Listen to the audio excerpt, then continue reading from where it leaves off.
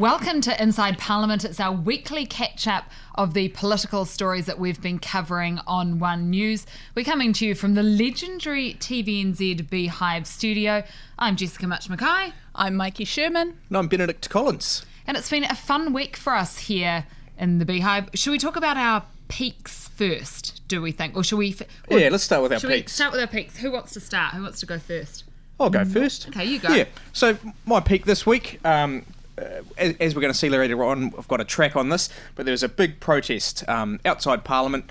People came from all over the lower North Island to protest about Jesus Christ having been taken out of Parliament's prayer. Now, interesting bunch out there, as you'll see later, but what we do as journalists for some stories is we go out and we vox pop the public, and that's like you go and ask people, what do you think? And sometimes it's like going to the dentist. You just come across these people who don't know anything, won't string a word, can't string a sentence together. Scared of the camera.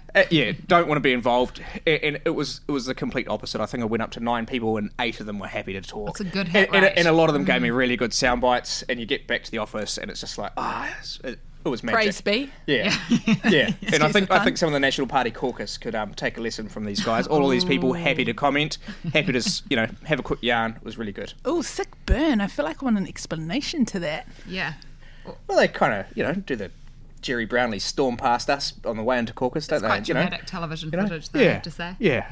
What's your peak? My peak is still coming up. So tomorrow, Jess and I are headed to Dunedin, Dirty Dunners, some might call it. It's not going to be dirty this weekend, though. We are going to the Labour Party annual conference. It's 6 o'clock, by the way, guys. We are recording this quite late, so I just want to put that little disclaimer out there, just in case it does get a bit Dirty Dunners up in here. We've run out of energy, is what we're saying. Out of energy. So it might be an interesting podcast. Stay tuned. As you'll see, I don't have my cup, so at least there's no risk of spillage, but there is also no Red Bull, which is usually what's in my cup. Anyway, we digress. So we're headed to the Labour Party annual conference this weekend. It's been a year since they've taken over as the government. It's going to be interesting. I'm looking forward to it. As a Māori reporter, also, I'm looking forward to the Prime Minister going to see the iwi leaders tomorrow. We obviously know that they had a bit of a fallout over the water, so it'd be interesting to see how that sort of rolls out. I'm sure it'll be fine, but it's about reading between the lines, which is exactly what I'll be doing. My peak, and it's very important that everyone watches Benedict's face very closely when I say that my peak was the royal visit this week. It was definitely a highlight. We did a story on it last week asking people, perhaps slightly uncharitable considering they hadn't arrived yet, but do New Zealanders think it's a good use of taxpayer money? That was one of our One News Colmar Brunton poll questions, and the answer was nearly half of New Zealanders said no, we don't think it's a good use of taxpayer money. So I wonder, after all the hype and the pomp and the ceremony, maybe if it would be a slightly different result after all of that. But I quite enjoyed doing that story, so that was my peak. My pit, This is slightly off topic, but you know the Lime bikes that everyone's been talking about? I think they're great. I've used them. In Austin, Texas, I spent 3 days scooting around on Lime bikes. They're fabulous. They change the way you get around the city. Everyone's been so negative about them, and I've raged every time someone's talked about it. So that's definitely my pit this week. It is quite spectacular, the coverage that we've had about Lime scooters. Yeah. Oh my God.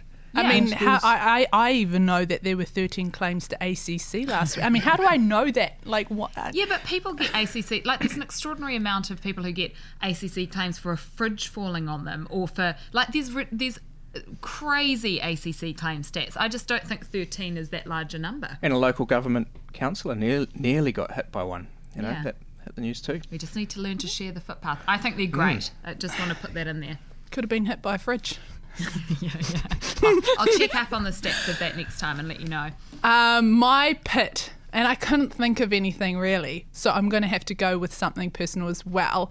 But it's the fortnight hangover, guys. It's the fortnight hangover. On the weekend, it was my 6-year-old's birthday, and we had about 10 6-year-olds sleep over, and we had 3 TVs set up with 3 Xbox consoles. We were playing Fortnite hardcore until 1 a.m. And then I was like, hey guys, got to go to sleep. You're 6. You're 6.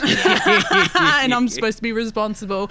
And honestly, I've been tired ever since. But I am converted to fortnight, and it's great, but it's tiring also because you stay up all night. It's another good disclaimer though for our performance in the podcast a little bit later. It's good. Yeah. The hangover continues. Benedict. And I think my pit would be Jess's peak. Perfect. I mean, seriously, how much attention is devoted to So you didn't enjoy it, not even a little bit? But, I mean, most of the time, the most interesting thing they can tell you about them is, what clothes she's wearing. Karen Walker jacket, loved it. Did you watch any of it, though? I tried not to. But you did, though, didn't you? Well, it's hard not to, isn't it? Did you get one little tiny bit of enjoyment from anything? Not one. No. Okay. Well, on that note, let's go to one of the big stories of the week, and that was Judith Collins getting some more attention. Darren Jane and Fletcher Ross posing for photos at the weekend. They're among the first recipients of a Kiwi-built home, paying $649,000 for the 3-bedroom house. We felt like we won the lotto. Even getting a housewarming present. So I'm hoping that it won't grow too big. But what has grown is negative online attention on the couple, including from Judith Collins. A screenshot of a romantic message written by the couple says, 2004 countries plus 7 seas, and I had the privilege of meeting you, has been circulating on Twitter. Judith Collins retweeted the message saying 204 countries maybe doesn't need taxpayer support, #JustSaying. She's got a whole bunch of National Party trolls piling in on them. I happen to know that young couple have taken their social media profiles offline. They feel bullied. He needs to just calm right down. Judith Collins says it's not about the couple. When you've got a $2 billion program that taxpayers are having to stump up for, we are entitled to ask about the eligibility requirements. I'm more than happy to have that debate about policy, but that doesn't justify victimising people on the internet. I think what we've got from Phil Twyford is a guy we know is under pressure. There aren't even 204 countries. Judith Collins talked tough on cyberbullying when she was a minister. She's also been getting a lot of attention lately for nipping at the heels of Simon Bridges in our One News preferred Prime Minister poll. Darren and Fletcher will soon be moving in and are keen to move on from all this attention. So what you've got, that was really smooth. She obviously didn't quite have enough time to do it.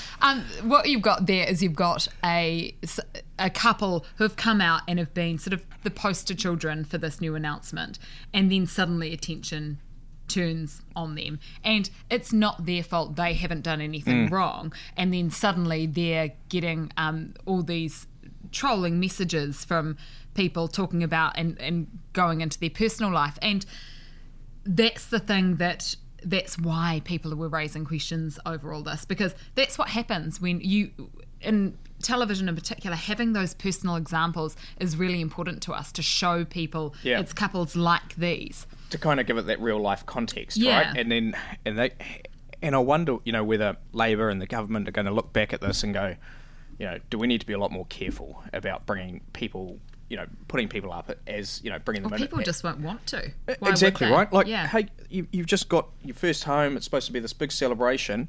And then you've got all these people, coming after you, attacking you on social media. It's terrible. But I don't know whether I think that what Judith Collins did was actually that bad. But I also think, when a senior politician like that does take action on social media, they're going to be aware that people are going to come in behind them and go on the attack, right? And that's the point. It's maybe not so much her. She retweeted something, right? But when she does something, she's a very high-profile member of the party. She's got a huge following behind her. She's very active on Twitter. When she does something, the trolls or her supporters or her followers all flock in behind her, and that's when things get messy. I think that it was not cool. I think it was bad taste on the part of Judith Collins. I feel like she's saying that she has a right and a duty as a politician to question eligibility. Sure, do that. Put in written questions, put in an OIA, ask a question in the House, but don't go on to a private couple's personal page and use it as unfounded, baseless ammo when she really didn't know the backstory of, their income and whatnot. I mean, and sort of invite that sort of intrusive attack that couple then faced. I think it was poor taste, and I think she could have done it, raised the eligibility issue without going personal. Yeah, it kind of reminded me of a story I did earlier this year, where I did a story looking, with the single mums who wouldn't identify the dads of their children for various reasons, and for often for really good reasons, and how they could have their benefits cut.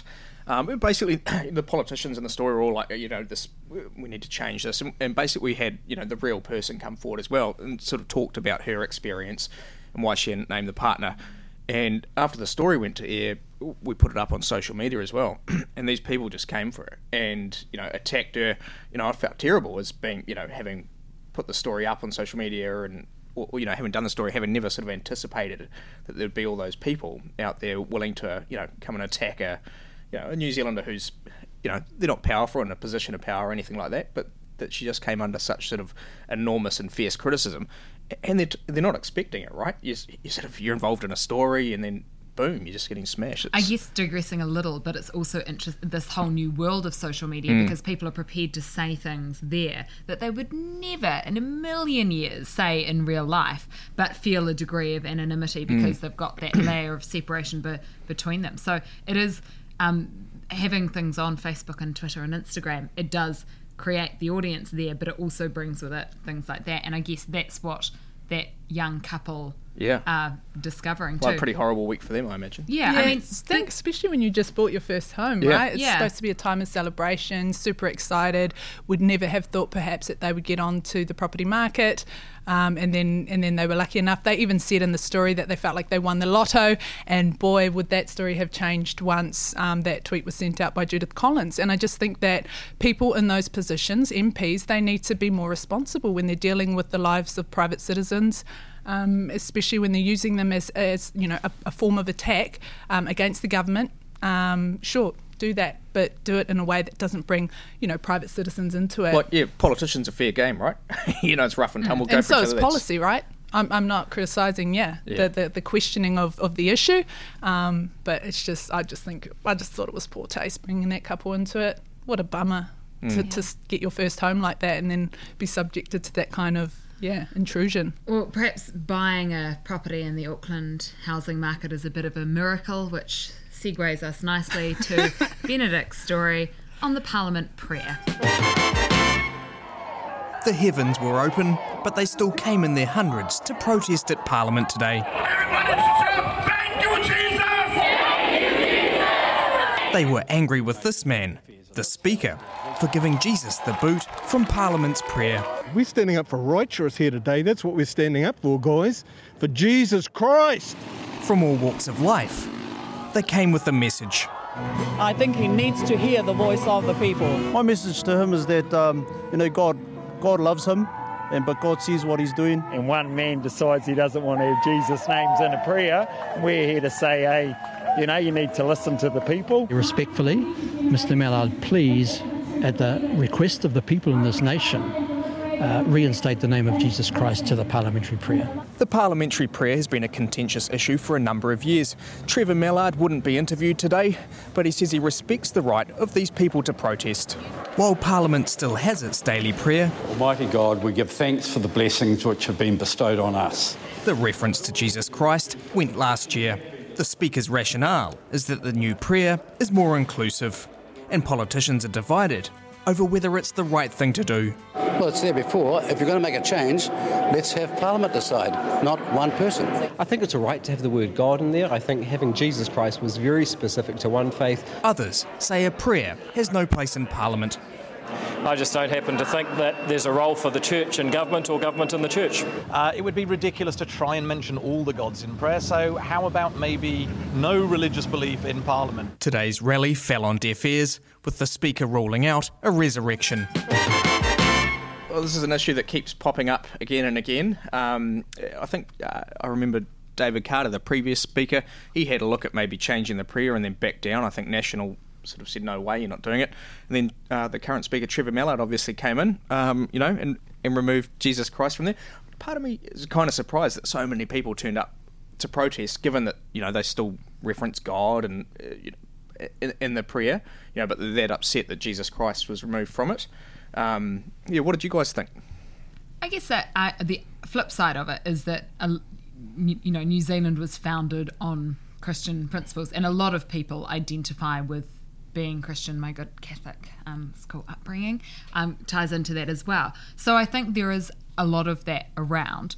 I think that perhaps he should have consulted on it before making a decision and gone out and talked to people about it. I think that there would have been a lot of MPs, particularly in the National Party, who would have said, no, we'd rather just keep it how it is. But people feel passionately about it, and it was really interesting to see. The other argument is, do we even have a prayer at Parliament at all? Like, is that something that should even be part of the mix? So I don't know, what do you reckon? Yeah, it is a tricky issue, and it is surprising that Trevor Mallard did make the call on his own. I mean, obviously you can see it from both sides because, yes, this issue has been raised a number of times in the past, and obviously there hasn't been consensus reached, and so perhaps it did take the decision of one man. But then, obviously, in your story, we heard from Winston Peters, who's been around here a long time, and who said that, if you're going to make a huge change like that in Parliament, consult those members of Parliament who are there to represent their constituents. At least they could go back, talk to their constituents and sort of get a feeling from their communities about what they're thinking, and then perhaps it would have more weight behind the decision. I think you do open yourself up to more criticism when you're one man making a huge call over such a traditional piece of Parliament, right? It's been around for years, and if you're going to make that call, then you have to stand by it, and you're the only one standing there because you're the only one who made the call. So yeah, it's a bit tricky. The other thing is, like, what happens when the next speaker comes in and wants to reverse it? I mean, if it had been a decision made by, say, a majority, at least you'd have that to stand by and say, well, you can't just flip and change, because that's the worst thing if we see, like, chop and changing on something that is quite traditional and shouldn't be sort of kicked around like a political football.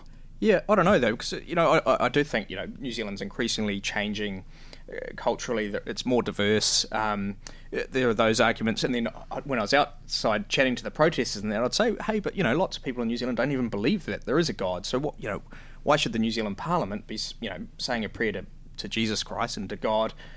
If society is not even in agreement that God and Jesus, God exists, right? And then they would often say, oh, hey, well, look at the national anthem, your sort of argument, like you can take it back. There's Christian background in New Zealand culture, and that was their argument. But then I kind of look, and I look at what David Seymour said in that story. Like, he doesn't feel that God has any place in politics, and politics doesn't have any place in the church either.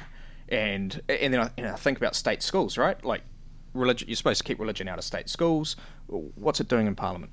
Yeah. I guess the other aspect is it's not like they listen to the prayer, because it's like the prayer goes boom and then they're straight into it, snapping at each other, throwing insults across the house. So it's not like it's the calming, dignified thing of the church. It's basically like, and the prayer, boom, there we go, and get into it. You go. Oh, sorry. I was just going to say, just for fun factor, that I was actually thinking before that maybe they do need the prayer, though, like to keep them more safe spiritually and for well-being purposes, right? Because sometimes Parliament can get quite scrappy, quite nasty, and I think a little prayer just to give everyone a cloak of like kaitiakitanga, manaakitanga might be in order maybe in this Maybe place. a little yoga at the beginning, a little bit of well-being, a well-being moment, and they could do it how they wanted to do it. This is great. We should suggest that. I think they'd really be into it. The other thing we saw, though, is that this isn't a new thing, and a little bit of a treat for us to see my former political editor with this story. Politicians may come and go, but one thing in Parliament remains. Almighty God, humbly acknowledging our need for thy guidance in all things. The prayer which opens each sitting day. But the changing face of MPs and the people they represent leads Matt Robson to believe it's time to ditch the Christian prayer. Parliament is the people's parliament, and therefore what I'm asking Parliament to do is to reflect the needs of modern society and represent everybody. That's prompted a call for the Human Rights Commission to investigate. The Human Rights Commission come down and say this is illegal, which is a possibility, then Parliament will have to make sure that it acts legally. That's brought a sharp rebuke in Parliament and in the church. The last thing that Parliament needs is a bunch of pointy-headed, politically correct busybodies telling us whether we can have a prayer or not. Well, I can just imagine climbing off the plane at Iraq or Iran or some other place in the Middle East, demanding that they change from what they do because they happen to be offending my views.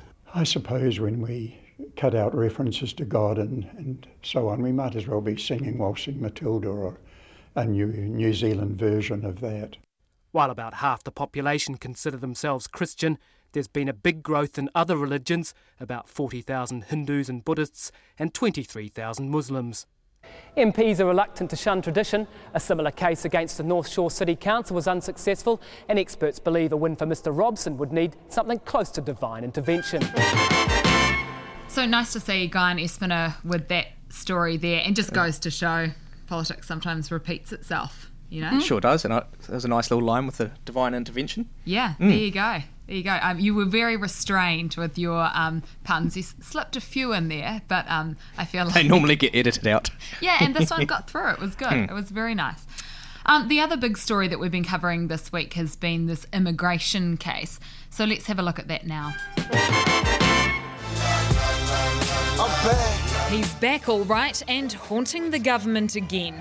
The minister forced to reconsider his decision to allow Carol Schrobeck, also known as Yarnan Tollock, New Zealand residency. This is a very serious matter as far as I'm concerned, so I am taking advice. Carol Schrobeck should be deported. That was always the right decision.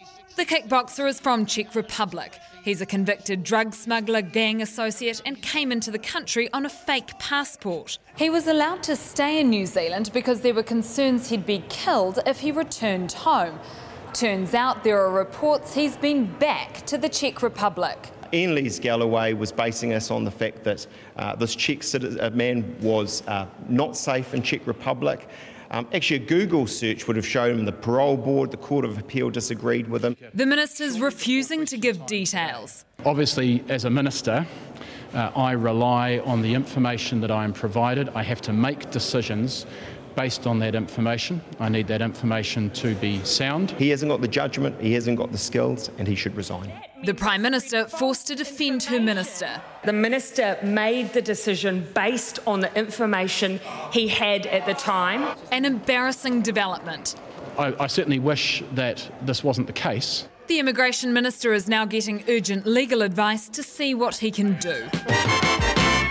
So there have been some developments in that story in the last 24 hours. Basically, the minister has now launched an investigation into Immigration New Zealand to make sure that he had all of that information. And there are all sorts of allegations going through the House as well, that he, of course, went back to the Czech Republic. So it's going to last for 3 weeks, like I said in the story, but that is going to be very, very tough for Mr. Lees-Galloway. It's he's under pressure with the story. It's interesting though too, I think, when you look back at, like, this guy seems to get himself caught up in the courts like repeatedly, has a pretty good track record of getting off charges, but judges also repeatedly sort of found that he would be in danger if he was to return home, so they'd quash charges and stuff like that so that he wasn't up for deportation. It was interesting today, there was a change of language from the minister. Yesterday he was saying there are fresh concerns, fresh information. Today he was very careful to use the word allegation. So there are fresh allegations made. So I just think he's shifted a little bit, perhaps with a mind that this may end up in the courts and he has to be very, very careful. I guess also the fact that I asked him directly, said, look, do you have evidence of this? And he said, no, these are allegations at this stage. If there was an easy solution, he's had from yesterday afternoon till, he's had almost 24 hours. Yeah. If they'd been able to quickly find that there'd been a mistake or, oops, we didn't pass this information from this person, we would have seen that corrected. So there's obviously more to it than that. Yeah, there is more to it. And what we've heard from the minister is that basically he didn't get all of the information put in front of him. And that's probably one of the key things here, and that's what the opposition, the National Party, are going hard in on, basically suggesting that perhaps Ian Lees-Galloway should have done a simple Google search. Well, sorry, but ministers aren't here to Google search, major decisions that they're making. That's the job of officials. And so I'd be interested to see how this investigation rolls out for officials. Surely there's got to be heads rolling here. But throwing if they officials didn't get... throwing officials under the bus, that's pretty big deal as well, you know. It's a big deal, and obviously it's not going to look good for the minister, but from, you know, an employee's perspective, you know, you've got to do your job, and when officials aren't putting crucial information like court documents in front of the minister when he's making a huge decision like that, that has to be called into question. You wonder, though, how much information sharing is going on, you know, between departments, what they knew. I mean, we've filed Official Information Act requests trying to get a hold of the information that was put in front of him. I think another really interesting thing that's going on here is talk about whether or not he is actually subject to an extradition request from the Czech authorities, because when he came up in front of the parole board, I think last month, they mentioned that there was an extradition request for him back to that original murder case where it's a bit murky, but it sounds like he was a witness and then faced a small charge in relation to that. You know, they're saying they're aware of an extradition request, and Andrew Little, the Justice Minister, again today saying, no, there is no request there. He said that the Czech authorities did make contact. Or they made contact about it and kind of raised the prospect the potential of doing it, but they have not done so. So it seems, you know, we need to get more details of what, you know, why is the parole board, why are they saying that if it's not the case? It's all quite, you know, murky at the moment, isn't it, about what's gone on. And that's the thing with this open and transparent government that they've been pushing for. We need to know all of these things. So hopefully in these 3 weeks that will be cleared up. So we shall wait with bated breath for the results. What do you guys make? I mean, Simon Bridges, he's saying, you know, Ian Lees-Galloway should resign over this. You know, he's made a mess of it. And, you know, and this guy's a threat. He shouldn't be allowed to remain in New Zealand. What do you guys have you seen anything that would make you think that he should be resigning over this at the moment? I don't think it's clear. Well, I have been. That's the other thing. I mean, while I said those the comments about officials not having brought all the information to the attention of the minister, that's one thing. The other thing that I've been watching closely, though, is how Ian Lees-Galloway has handled this. And to me, looking at it, it looks like he's been caught on the back foot, absolutely. They're running around, calling press conferences at the last minute. They're really sort of chasing their tails on this one. He does look like he's under pressure. His office looks like they're under pressure. And so this is obviously one of his biggest tests to date as minister, and how he handles it over the next 3 weeks with the investigation underway is going to be really telling. But in terms of resignation at the moment, of course not. There's no doubt that he's under pressure, and no doubt that this is his responsibility. He has been clear, I made the call, me alone. The Prime Minister has been very quick to distance herself from it, saying if there's more information, I expect him to deal with it. She's backed him up to saying he had the information made, you know, he made the decision with the information he had to hand, but she has said, that's all you, buddy, you need to do that. He's now going to have to make sure that he asked all the right questions, that he had a robust and thorough process, and we are now going to all be able to go through and check that too. So he's going to be hoping very much that he dotted all his I's and crossed his T's. I think he did say in one of his first press conferences out, like once this started to blow up, he went back through the file and went through it all again, and he was confident, you know, he had made the right call given that information. So it's going to be fascinating to see what exactly they did put in front of him and what they left out, right? And perhaps we shall be the judge of that. We shall see. Well, look, because it is quite late in the evening, we shall let everyone get home. It's been great to have you with us on this week of Inside Parliament. It's our weekly catch-up about the political stories that we've been covering on One News. We're on Facebook, Twitter and on Instagram. It's available every Thursday evening / Friday morning on the One News Facebook page, and check us out on your favourite podcasting app, and stay tuned over the weekend for our Labour Party coverage.